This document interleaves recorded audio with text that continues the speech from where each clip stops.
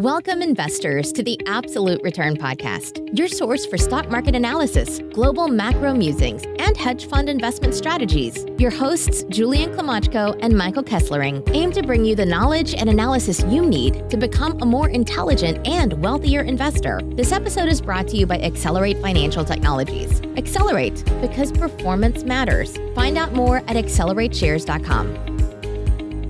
Hey everybody, welcome to the show. I'm your host, Julian Klimachko. I'm joined by my co-host, Mike Kesslering. And on today's podcast, we have special guests, Transfix CEO Lily Shen and CFO Christian Lee. Transfix is a leading digital freight platform where they use technology, machine learning, and artificial intelligence to dynamically match thousands of freight transactions between shippers and carriers. On the show today, Lily and Christian discuss the opportunity in freight logistics due to extreme inefficiencies, issues affecting supply chains right now, why the company is going public, their thoughts on current market conditions, and more. This episode was recorded on March 3rd, 2022, and we hope you enjoy it. Welcome, Lily and Christian of Transfix, to the podcast today. How are you guys doing? Doing great. Thank you. Yourself? Doing fabulous, thanks. I wanted to kick things off by just getting into a quick background. Lily, prior to joining Transfix, you had a career in financial services, Goldman Sachs, but also eBay, Wealthfront. Can you walk us through your career, key insights you picked up that ultimately prepared you for the CEO role? Yeah, absolutely. I've truly have had the privilege of being a part of some amazing companies over the course of my career. I did start my career at Goldman on the buy side, but I've spent the last 2+ decades building marketplaces across sectors and globally. Over the course of that period of time, what I've really come to learn is the power of marketplaces, how marketplace models are really able to bring a lot of efficiency to broken models and really bring two sides, whether it's buyers or sellers, or obviously in our case, shippers and carriers together, and drive far more efficiency in the system through the use of data, technology, and far superior user experiences as well. Yeah, I think so. For me, some key learnings has been certainly relentless focus on the customer. That is very top of the list in terms of how we operate here at Transfix, particularly with evolving and increasing expectations, and especially in such a complex space. Really building high-performing teams. I'm a firm believer, no matter where you are as a company, as a business, whether you're early stage, high growth, large scale company, you have to be able to continue to attract great talent, build high-performing teams, and an incredibly strong culture that truly makes you a resilient team and business. And really continue to drive innovation. This is something that is truly core to how we operate here at Transfix. This is obviously a huge, complex space, and you have to really rethink and reimagine the ways in which freight can be moved and the ways in which people work. And I think we have a tremendous opportunity here ahead of us. Now, speaking of attracting talent, I was wondering what brought you guys to join Transfix. Christian, do you want to start? And then we could go to Lily. What was the opportunity set that made you want to join the company? Yeah, there was a few things. So my background, just to kind of dive in there for a second, I did mostly large companies, Citigroup, Time Warner Cable, and was lucky enough to be part of the team that spun Time Warner Cable off from Time Warner Inc. So I had that experience of taking a company public, essentially, had a variety of roles there. Ultimately, I was leading corporate development, and we were sort of in the attempted merger with Comcast, and then ultimately with Charter, and wanted to do something that was, higher growth, more disruptive. And so I joined very early on WeWork and was part of the growth that happened there, originally as CFO, and then went over to Asia to help launch and run the businesses there. I did that for 5 years. And as I was sort of looking at the next journey, was really focused on being in an industry that, was in need of disruption, huge growth potential, massive market, but was very focused on how do you do that in an operationally disciplined way, right? A team that sort of understood the vision and where we wanted to go, but also was very focused on how do you do that, day in and day out, month over month, quarter over quarter, year over year. And so was really blown away when I met, sort of the combination of Drew and Jonathan kind of on the vision and the technology side. And then, Lily, who sort of brings that together, kind of this vision, but combined with the real, okay, how do we actually make that happen? And so it was like, okay, this is actually everything I was looking for in terms of massive opportunity, huge potential, real ability to bring in technology and people together to drive innovation, but with a clear plan of how to do that. And I then looked at it and said, well, my background of, how do we think about, capital allocation? How do we think about M&A? We think there's a huge, acquisition opportunity in the space going forward, partnership, growth, those sorts of things. So for me, it was sort of the perfect combination of big opportunity with a clear plan of how to get there. And then my particular skill set of sort of M&A, capital allocation, new businesses, and it just all sort of made sense coming together. And Lily, how about yourself? What appealed to you about joining Transfix? Yeah, I mean, I met the founders back in 2015 and quite frankly fell in love with the massive market opportunity, the vision, and the opportunity to truly transform a massive market. My background, especially in technology and operations, was really bringing that to life, and the opportunity to have impact in doing that, to really, drive a far more efficient drive and help build a better platform, a better experience, and help eliminate waste and inefficiencies that exist. And also for me, a big part of it was the team. I think the combination of, and this is how we have grown the company over the years as well, really strong, I would say, industry leaders and insights, right, into a lot of the ways in which things are done and maybe the ways things should be done better, but also incredibly strong technical acumen and bring those things together. So, one of the things I loved about Transfix early on was that, it's not just a technology company trying to figure out the industry or, kind of I would say a more traditional model trying to figure out the tech from day one. It was really building it the right way. And myself, Christian, the rest of the team, having the opportunity to really, scale that business was incredibly exciting.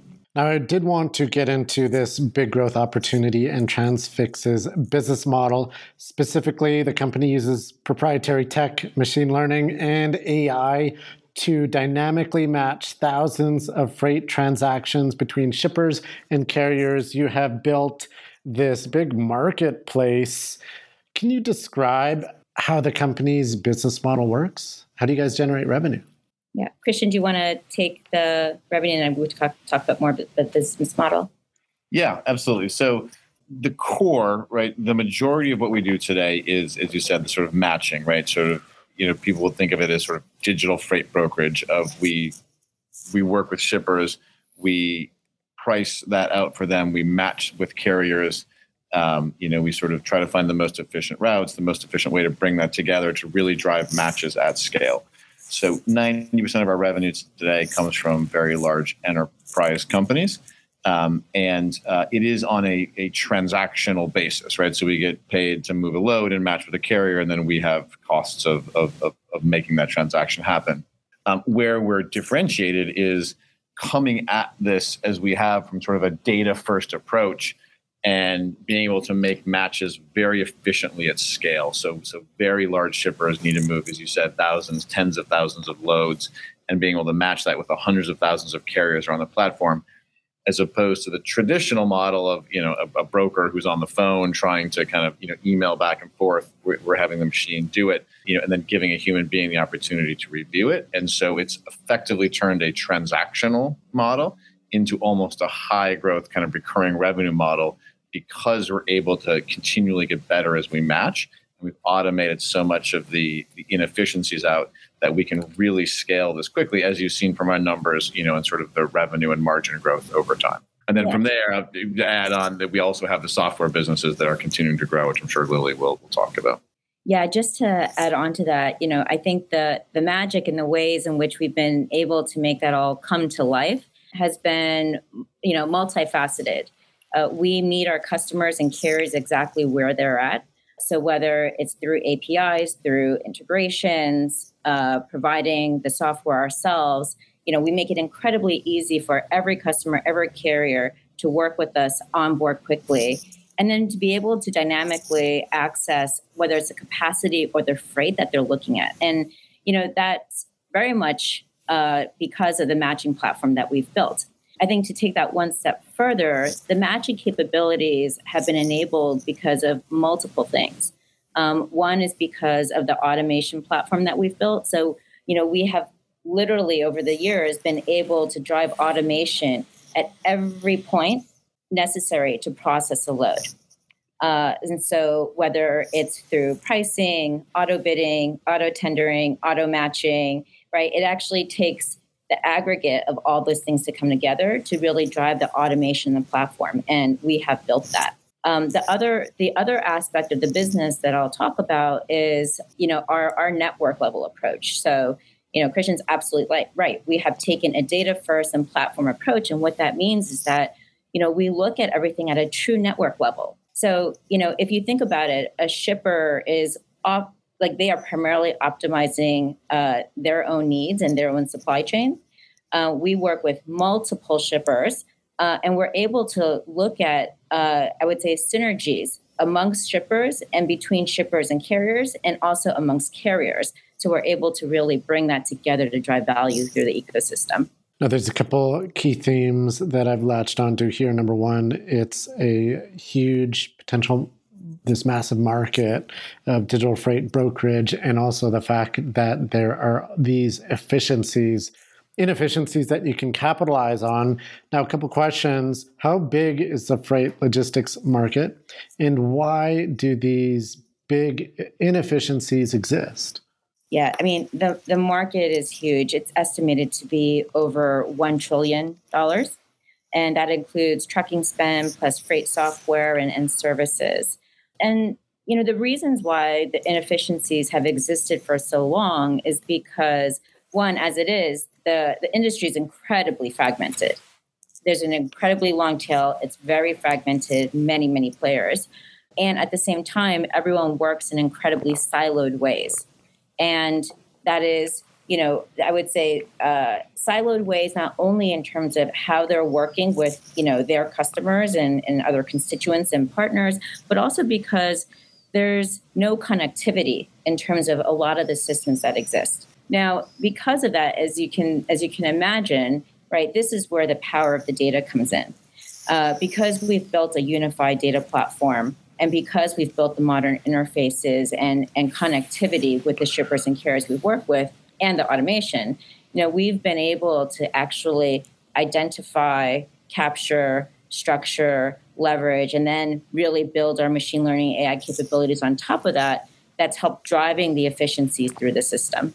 Christian, anything else you'd like to add to that? No, I think that's all right. And the only piece is when you look at that structural, so historically, right, the alternative has been very, very manual processes for all of this, right? People had to pick up the phone, try to make, use their personal relationships to connect, a few loads to a few carriers. And so not only were there sort of structural inefficiencies and silos, but there just hasn't been the ability to sort of take a more network level approach.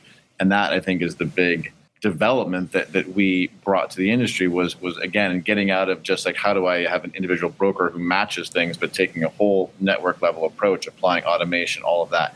So you're sort of fundamentally changing the nature of how the service is delivered, which has led to huge, benefits for shippers, carriers, and ultimately for Transfix. And now a word from our sponsor, Accelerate. Do you want to diversify your investment portfolio while benefiting the planet? The Accelerate Carbon Negative Bitcoin ETF, symbol ABTC on the Toronto Stock Exchange, provides investors with exposure to Bitcoin while protecting the environment. Accelerate implements a global tree planting campaign to sequester carbon emissions and help fight climate change.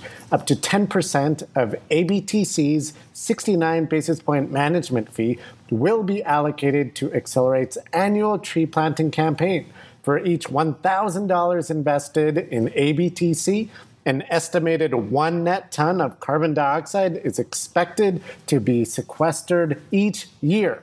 Buy Bitcoin, save the planet. Find out more at investabtc.com.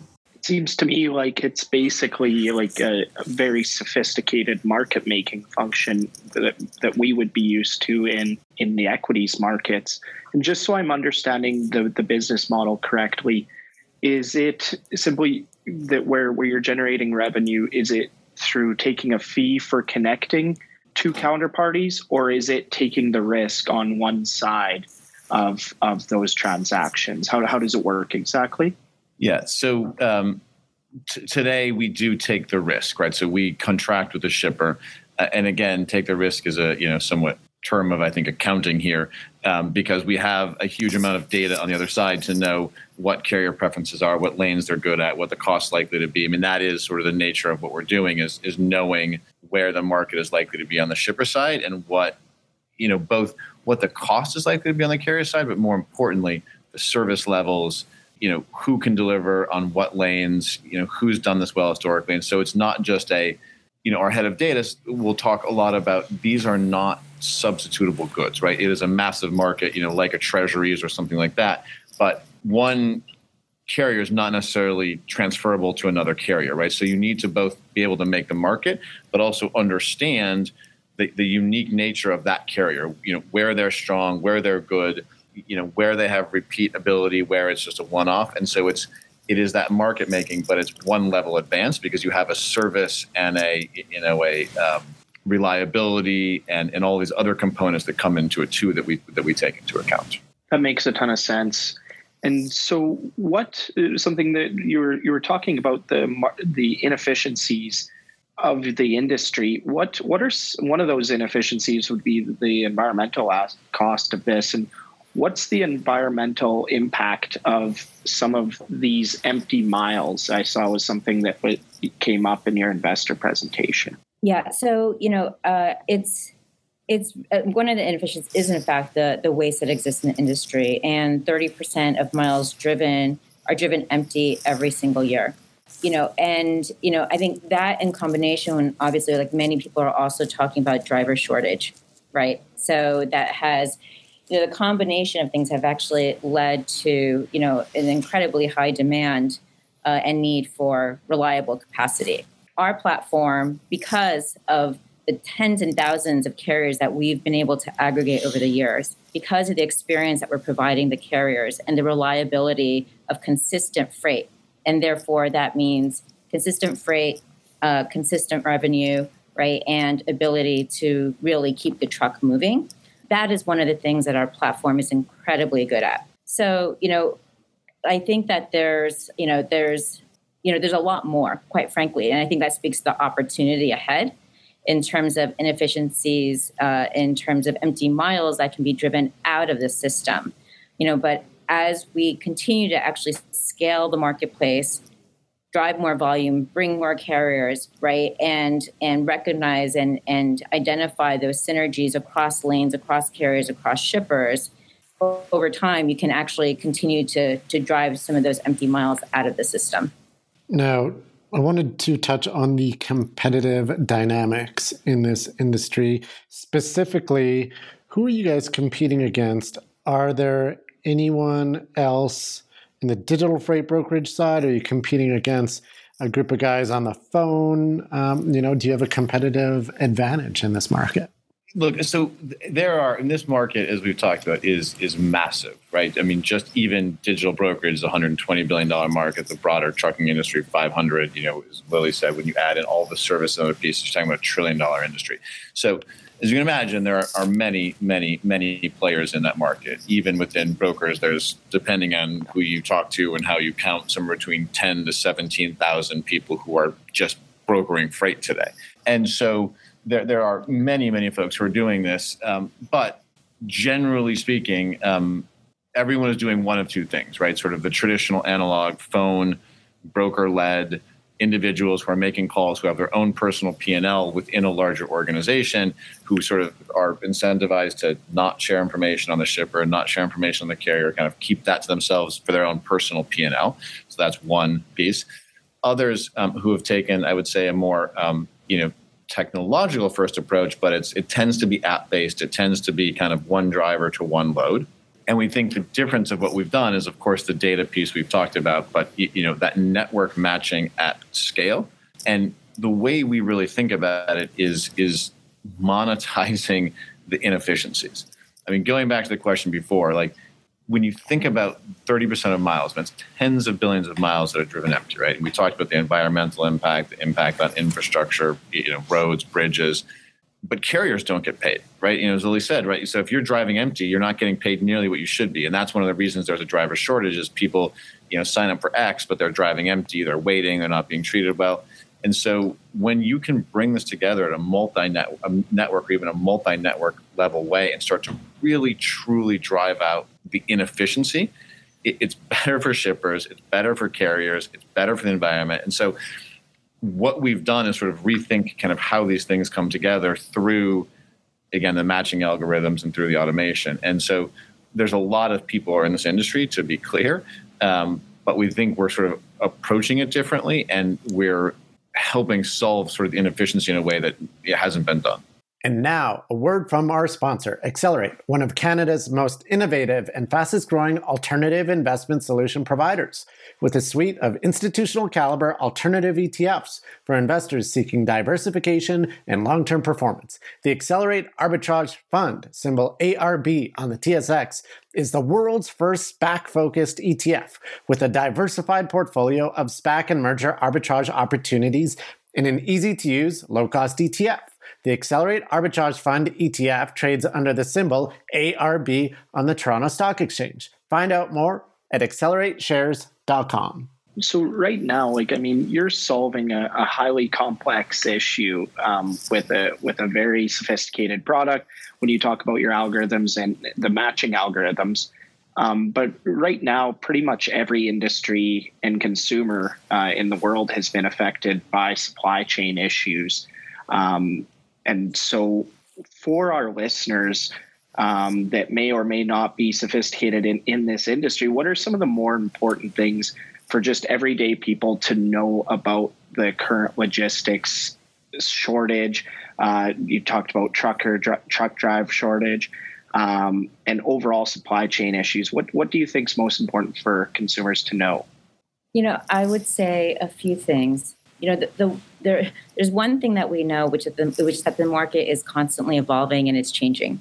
And therefore, right, the ability to build a technology platform that can actually manage that and be able to dynamically match and provide shippers with the capacity they need, carriers with the freight they need to drive a more efficient system is critical. And obviously, we know the supply chain is really the backbone of the economy. I mean, especially over the course of the last couple of years, everyone has felt it. Consumers have felt it. Shippers have felt it. Carriers have felt it in one way, shape, or form. But I think that speaks to the secular trend in terms of digitalization overall, right? The need to drive better data and analytics to help make better decisions, easier and more modern interfaces, and more connectivity across various platforms. And far more efficiency from an automation standpoint. I think that, and that's exciting to us, right? It's actually quite crazy. I mean, this is obviously such a huge market, and I know there's been technology pursued in the past, but it's still incredibly antiquated. But that speaks to the opportunity for us moving forward. And you guys announced some big news recently, a going public transaction at an enterprise value of $1.1 billion. I was wondering, what are some advantages in being a public company versus staying private? Yeah, so we think there's a number of, and you can imagine, we spent a long time discussing, internally with our board, with our key, shareholders and partners of the best option.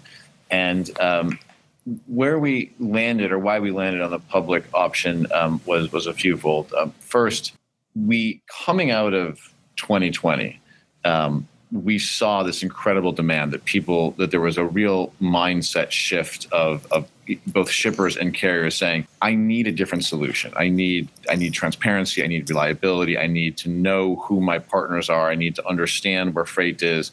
Again, all the things we've been talking about. And so we started to see this incredible demand sort of, back half of 2020 going into 2021. You can see it in our financial results. And we said, okay, well, what we need to do is continue to invest in all of the products, the sales and marketing, the new products we're rolling out, the software products we have, because we see this incredible demand. And so we just need to invest in that. So hence the need for capital. Secondly, that it was a big sort of branding and marketing opportunity for the company that we have been very focused, right? Prior to recently, we've been very heads down and just building the right solution, not out there as much publicly talking about what we were doing. And this was given all of the demand we saw and the success we were having, that this was the right time to sort of announce, hey, here's what we're seeing, here's the growth, we're comfortable being out there, being very transparent. As Lily said, this is traditionally a very opaque industry. And so being public allows us to give, full transparency. This is what we're doing. This is how we're doing it. We want to be out there. And then finally, I would say as we've talked about, it is a massively fragmented industry on the service side. And historically, M&A has been very difficult because when you have a analog brokerage or you're using people to broker transactions, you don't get a lot of efficiencies out of scale. You have to add more people, more offices, all of the things.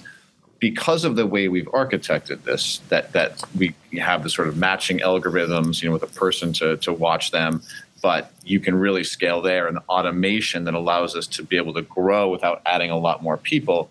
The idea of consolidation becomes much more attractive. And so both through capital as well as through the currency, you can pursue an M&A path, which is quite interesting here. So when we look down the list of all of the things, it was pretty heavily in favor of both being the right time overall. I mean, any market has its ups and downs, as we've seen in recent history. But as a general philosophical matter, to be public, to use it to grow, to enhance the brand, to give opportunities for both organic and inorganic growth. Now, Transfix is going public via a SPAC merger, and that merger partner is G Squared Ascend. Now, there's hundreds of SPACs out there. I'm sure you spoke to quite a few of them. What made G Squared Ascend stand out as your merger partner? Yeah, maybe I'll start, and Lily, you can speak, sort of on the partnership side. I mean, look, they've been investors since 2019, so they really knew our business. They were less than 1%, so it was small, but they had seen the company through the volatility of the past few years and how it had performed. And I think they were excited about that. So when they approached us, they were very clear of, hey, we've seen how you performed. We've seen what's gone on. We're excited about putting more capital in. The structure of the transaction itself was very thoughtful in terms of they were willing to put in a $100 million forward purchase agreement to support the transaction. They were willing to put capital in if we had decided not to go down the path. They were willing to make 50% of their founder shares subject, basically at risk. So they only vest to the extent that the share price performs over time. So they're highly, highly aligned with our existing and new shareholders. And so overall, it was just a compelling proposal, a compelling structure with someone who's known us for a long time and understands this market very deeply. And so it was just, a great partnership and someone to kind of together take the company public and go to the next step. Yeah, I think that, Christian, you hit the nail on the head there. The one thing I would add is, given that G Squared has practically been partners with us since 2019, they have always believed in our long-term vision for the company. They've always understood very deeply, especially given all their investments in this space, how big the opportunity is, and our strategy and approach, right, to really changing the game here. And, I think that, over the course of the last few years, and certainly through this transaction, they have been incredible partners for us. And, I believe that, with the SPAC and the amount of certainty, around it, I think that G Squared has been a great partner. And those are two key differentiating factors is the forward purchase agreement and the performance-based promote shares. You don't see both of those too often, so I can see the appeal of those. Now, prior to letting you guys go, I was wondering, are there any key insights regarding the investment case for Transfix that we haven't touched on yet? Anything that investors should know? Yeah, I would say, for me, a couple of things. It is the dependability of growth that you've seen from Transfix, right? Disciplined focus on investment, and whether that's capital investment in terms of sales and marketing dollars, R&D dollars, et cetera, new product development, or even in how we launch products in partnership with our shippers, get it right, and then roll it out. There is one strategy, which is the blitz scaling, to spend all of the money that you can to get scale. And our view is, again, that may or may not be appropriate in other industries, but in this industry, it is about building a repeatable growth structure that really gets better the bigger you get. But to do that, you have to do a lot of hard work, a lot of disciplined investment in the core right. And building that disciplined approach to kind of continual growth has been a foundation, I would say, from the very early days. And I think that's one thing that investors should understand from us is that approach that you've seen the sort of consistent growth of revenue and margin. Obviously, no one can guarantee the future, all the caveats about projections in the S4 that people should go read. But that mentality of disciplined investment, disciplined growth, continuing to sort of scale over time is really important for us as a management team and what investors should expect to see from us going forward. The two other points I would add is, in fact, the momentum of the business, as I mentioned earlier on, the secular trend and really, acceleration and move towards digitalization for all players here in the industry. And also, we also the team that we have in place. So obviously you're meeting myself and Christian, but we have put together an incredible bench of executives, incredibly seasoned, having worked at high growth companies as well as public companies, with deep experience and very broad experience building teams and growing businesses. That's great to hear. So if investors want to learn more, the ticker symbol for G-Squared Ascend, the SPAC merger partner, is GSQD. And once that merger closes, your new ticker symbol will be TF. So Lily, Christian, thanks so much for coming on the podcast today. We'll be watching your progress and wish you all the best luck with respect to the pursuit of these growth initiatives that you're pursuing and the going public transaction. Thank you so much. All right. Thanks. Bye, everybody. Bye.